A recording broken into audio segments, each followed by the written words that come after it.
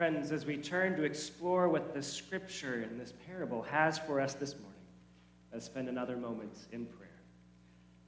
Almighty God, may the words of my mouth and the meditations of all of our hearts be acceptable unto you, our rock and our Redeemer. In the name of the Father, and of the Son, and of the Holy Spirit, we pray. Amen. Moose is a stinker. That's our dog. Moose Tracks is his name, and I tell him this on a regular basis. Moose Tracks, I say, you're a stinker. He is a now 3-year-old Bernedoodle, a Bernese Mountain Dog poodle mix. He usually goes through life looking sweet and cute, and he very carefully hides all of his lesser traits behind this veneer of practiced obedience. Because as he's grown into himself and out of being a puppy, he's honestly become a very well-behaved dog, just with a few notable quirks. Some of them might be my fault. We used to have trouble bringing Moose in from the backyard. He loved romping around outside there and barking at the neighbors so much that he would be out there for hours on end, and so trying to bring him in would be an exercise in running down and chasing down the dog, and every time was a reminder that I am not as fast as most dogs. And so, armed with a very basic understanding of puppy training, I tried positive reinforcement, and I would show a treat and toss it in the door as an incentive to go inside. This worked well. This almost worked too well. See, Moose has now matured enough that he chooses how long he wants to spend outside, and he comes up on the deck, and he barks at us through the window when he's done and wants to be let back inside. And so when he does, when he barks to say that he wants to come in, I'll go out and I'll open the door to let him in, at which point he will come close enough to look at me and sniff at my hand, and if I am not holding a treat, he won't come in. He wants to come in. I know that he does, because if at that point I leave and go back inside, he'll bark even more furiously from the porch. But no matter how many times I open the door for him, he will not come in until I can show him the treat he will get for coming back into the house. You understand? This makes no sense. He wants to come inside, and he can trust me to take care of him, because if we're being really honest, I have a track record of pampering Moose more than he probably deserves. He's going to get plenty of treats in his life and in any given day, but even so, he will not do what he wants to do without getting something for it. Sometimes dogs are strange creatures, and sometimes they act far more like humans than we give them credit for. I had a preaching professor once who cautioned against using what might be called inappropriate metaphors, telling us not to compare people to things they shouldn't be compared to, and gave us the example in class: don't compare our relationship with God like a dog who loves its owner. And I remember thinking, what could be so wrong about that? But he explained that he wouldn't want to be compared to someone's dog. Well, let me tell you, he wouldn't have been so lucky. See, I love all the dogs I've ever had, quirks notwithstanding. They were loyal and smart and kind, and most of them even funny, and I did not much like my preaching professor, on the other hand. He was pretentious and condescending and had the audacity to correct my sermons like I was some rube in an introductory preaching course who'd only ever preached 2 sermons in his life and didn't know what he was doing. And this was very disappointing to me, considering that I had registered for this course, Introduction to Preaching, having only ever preached 2 sermons in my life, and I really wanted to get better. But eventually, I learned to listen to the wisdom in his critiques, but I was still never entirely convinced by his advice on metaphors. Half of Jesus' own parables are metaphors that leave us a little insulted about who Jesus would dare compare us to. They start as if Jesus understands us. Oh, we're hard workers who show up on time and do the work for the fair pay. And then Jesus throws in these twists that ruin the whole darn thing and make us look bad. We grumble when people get more than they deserve, to show that Jesus really understands us. These parables of Jesus, like today's scripture, are intended to direct our attention inward so we might really see ourselves. We might not be as okay as we thought. We might need to learn to see the world differently, to see ourselves differently, to see the kingdom of heaven while we are still here on earth. In the story leading up to this parable, in the chapter right before what we heard in the Gospel of Matthew, Jesus is approached by a rich young man who wonders what he can do to gain eternal life. And so Jesus tells him that he should sell all of what he owns and give it to the poor, an instruction that leaves this rich young man disheartened and leaves the disciples a little bit shaken. I mean, who then can enter the kingdom of heaven? Jesus says it is easier to put a camel through a needle than for the rich to go to heaven. But then Peter, one of the disciples who is never slow to speak his mind, realizes that this might be good news for him and the rest of the disciples. And look, he says to Jesus, we've left everything to follow you. So what will we get?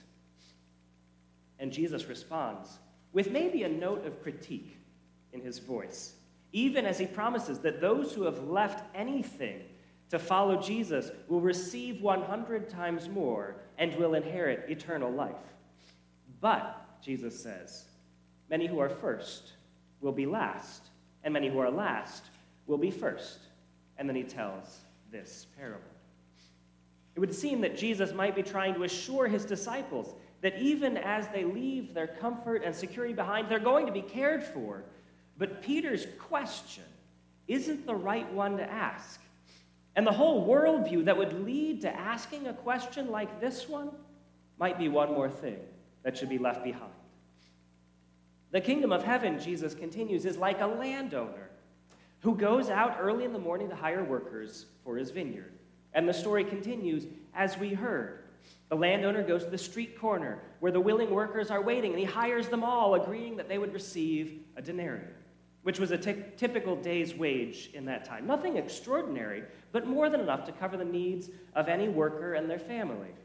And then later in the morning, 9 a.m., the landowner goes out and hires everyone else who is gathered at the street corner and agrees to pay them what is right. Then the landowner does the same thing at noon and at 3 p.m. And then finally, when it's nearly 5 and the workday is practically over, this landowner goes one more time to hire more workers. And they come and they join the crew for what? A few minutes? And then it's time to call it a day, and the manager of the farm lines up the workers to be paid. And those who came last receive a denarius. And then those who came at 3, and those who came at noon, and those who came at 9 receive a denarius. And then those who were hired first thing in the morning, much to their dismay, considering how much more they had worked than so many other there on the farm that day, also received just a single denarius. And they grumble, and the landowner balks. "Oh, are you resentful because I'm so generous?" he asks. And the parable ends.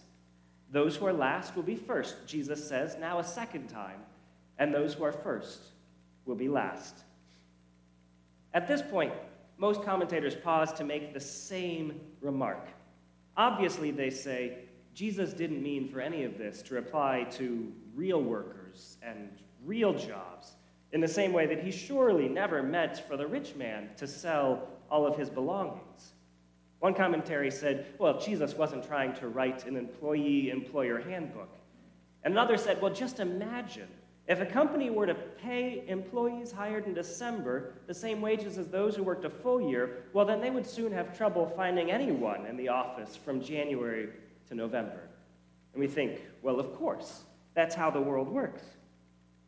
But at the same time, there's been a movement among some companies recently to offer unlimited vacation, unlimited time off. And it's still relatively early, but the indication so far is that those who have unlimited PTO actually take less time off than those who don't.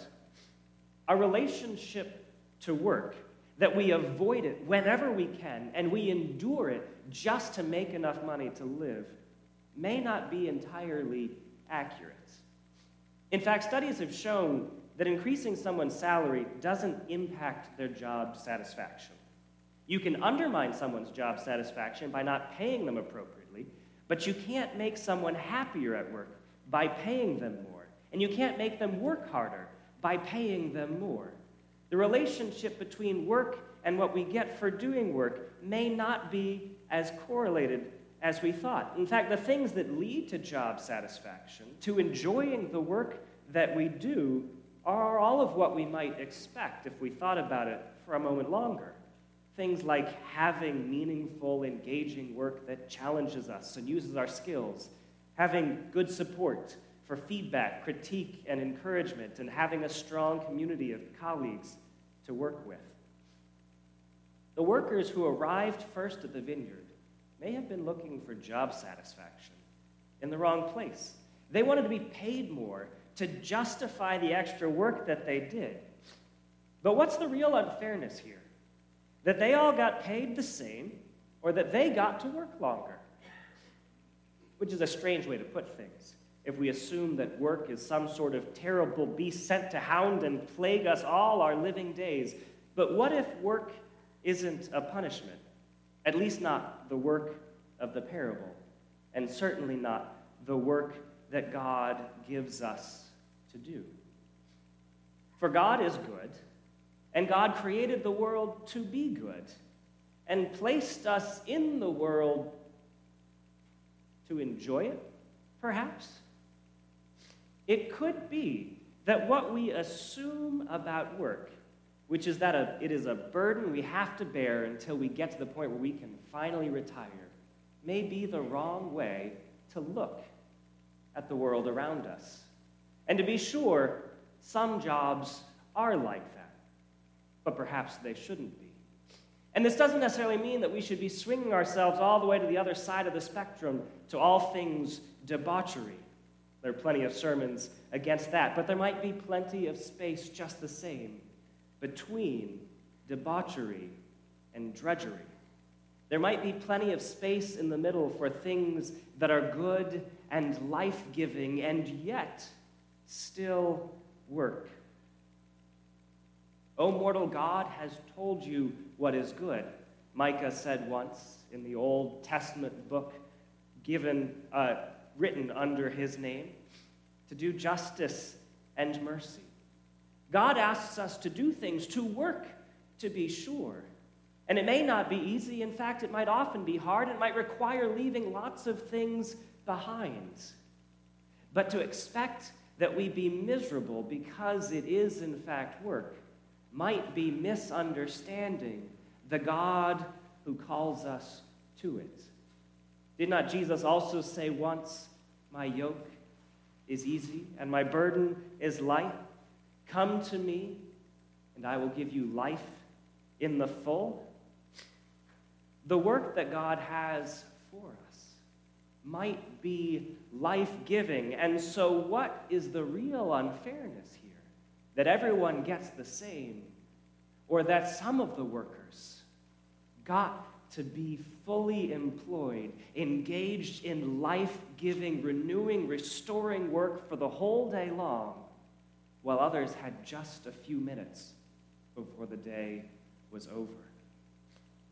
It could be that the denarian they all received is in fact not a compensation for the work at all. A good and compassionate and generous landowner would want to make sure that everyone had what they needed to live. A good and compassionate and generous anyone would want to make sure that everyone has what they need to survive, to make it to the next day. The denarian may not be a compensation for the work. The work may be its own reward. The work may be a gift from God. Though, of course, if we go down this line of thought too far, we'll inevitably push up against that moment where we will think, well, what about the lazy people? Surely there are lazy people in the world. We have met them. We know them sometimes. We are them. How does this all play out, knowing that some people are just trying to get out of doing anything? And then we might picture that crowd of workers that the landowner encountered just a few minutes before 5, just a few minutes of work left in the day. What did they look like? Were they not young and restless, just gotten up out of bed, didn't have the decency to try to show up any earlier that day?